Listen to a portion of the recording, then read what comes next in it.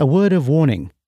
What follows includes harrowing testimony and graphic descriptions of human rights violations.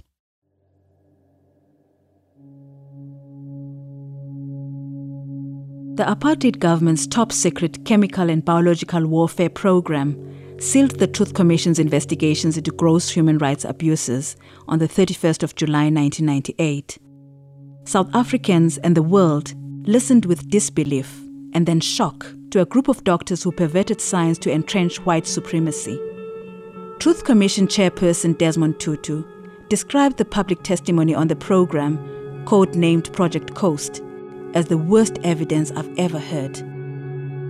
Some of the apartheid scientists disclosed how they tried to produce a vaccine and a bacterium to sterilize and kill only black people.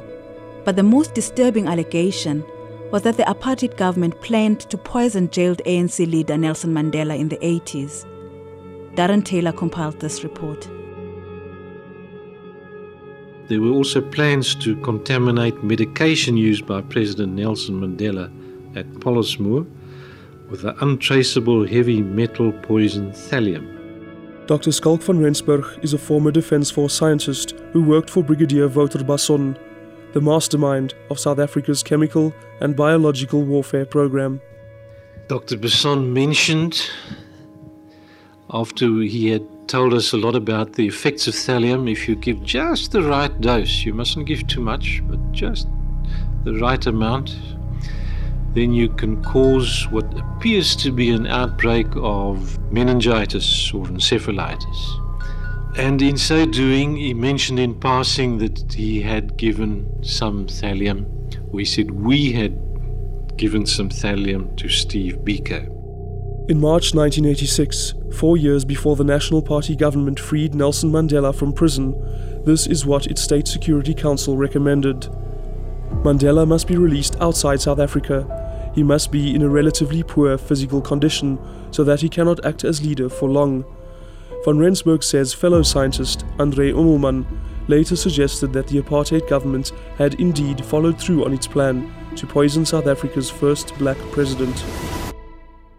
In a conversation with André Ummelmann, shortly after Nelson Mandela's release, he was very confident that Nelson Mandela's brain function would be impaired progressively for some time. Apartheid government operatives also poisoned the leader of the South African Council of Churches, Frank Chekane, by coating his underpants with toxin. Van Rensburg recalls other so-called successes. There's another case where anthrax spores were put into the food of 3 Russian advisors in Lusaka, advisors to the ANC, that is, and one of them died. Another scientist, Dr. Dan Goosen, says he secretly delivered venom from the deadly black mamba snake to Basson. We also did some toxicity tests to establish the dose in non-human primates to see what sort of dose could be used. I can tell you a minute quantity is necessary intravenously to kill someone instantaneously. Dr. Skalk van Rensburg says army operatives later claimed to have murdered a young white conscript who was an ANC supporter by simulating a snake bite. Both van Rensburg and Goosen say they were tasked to make fatal substances that would not be detected in post-mortem examinations. Death was to appear natural. But former police forensics expert General Lothar Neutling dismisses all allegations that they conspired to murder apartheid's political opponents as fairy tales. Ek is 'n konservatiewe Afrikaner. I'm a conservative Afrikaner raised in a Dutch Reformed Church. I don't believe in murder. Is dit goed genoeg?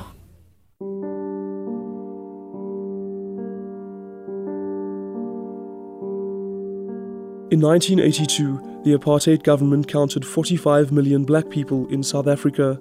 Filled with paranoia at this figure, Goosen says the white regime falsified the census results to ease white fears by saying there were only 28 million black people. The scientists then set to work on a special project, which they insist was never completed. But then our final brief, and very, very important one, was to develop a product to curtail the birth rate of the black population in the country. The person that directly instructed us or asked us to do this was Dr. Basson. Goosen says he asked Basson, "Why are you doing this?" Basson apparently replied, "I've got a daughter. One day when the blacks take over this country and my daughter asks me, 'Daddy, what did you do to prevent this?' my conscience will be clean." One of the more ludicrous chemical and biological warfare projects was designed to incapacitate militant black crowds with hallucinogenic drugs. Former government chemist Johan Kokemoer says thousands of kilograms of narcotics were manufactured for Basson. Kokemoer is adamant that the Defence Force planned to disable opponents with gas grenades filled with the so-called love drug, ecstasy. They decided that it will be a good incapacitant. So I actually said to Dr. Myburgh, you know, that I don't want to love my enemy if I want to use. And I would not like to kiss my enemy, but I would rather work on his central nervous system and disorientate him to such an extent that he can't operate properly. The government scientists delivered botulism in beer cans, cholera cultures, peppermint chocolates filled with cyanide, and poisoned orange juice to covert operatives known only as Koos and Chris. It was the job of Defence Force scientist Dr. Jan Lawrence to make murder weapons for Basson. "It was like James Bond. I lived a life of luxury," says Lawrence. His lethal weapons included walking sticks that could shoot poison pellets and screwdriver devices to eliminate enemies. The operator that uses the piece of equipment would stab the person being attacked, and in the stabbing process, the person would be released, and the chemical substance would be injected into the individual. When Wouter Basson is supposed to attend the Truth Commission hearing, he sits in a nearby coffee bar.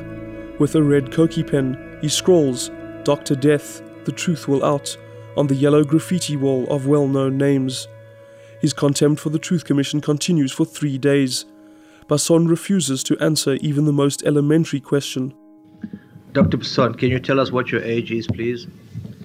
Meneer die voorsitter, ek kan geen vrae beantwoord op hierdie stadium totdat u vir my... Mr. Chairman, I can't answer any questions before you... You are bordering on contempt. You are bordering on dangerously on contempt, Dr. Wouter Basson. I've already told you, Mr. Chairman, that I've been instructed and advised to... Don't tell me about that again. With due respect, you are veering on dangerous ground, Dr. Wouter Basson. Despite all the documentary and oral evidence against him, Wouter Basson denies everything. Meneer die voorsitter, ek ontken kategories die stelling dat ek betrokke was. Mr. Chairman, I categorically deny that I was ever involved in the preparation, planning and or distribution of any substance to injure or kill anyone. No one is convinced. Dr. Daan Goosen maintains that the development of a vaccine to sterilize only black people was supposed to be the beginning of so many possibilities under the chemical and biological warfare program. It is frightening, Chairman, frightening. This program of COAST haven't touched it. We have tried to, but we were stopped before we could get close to it.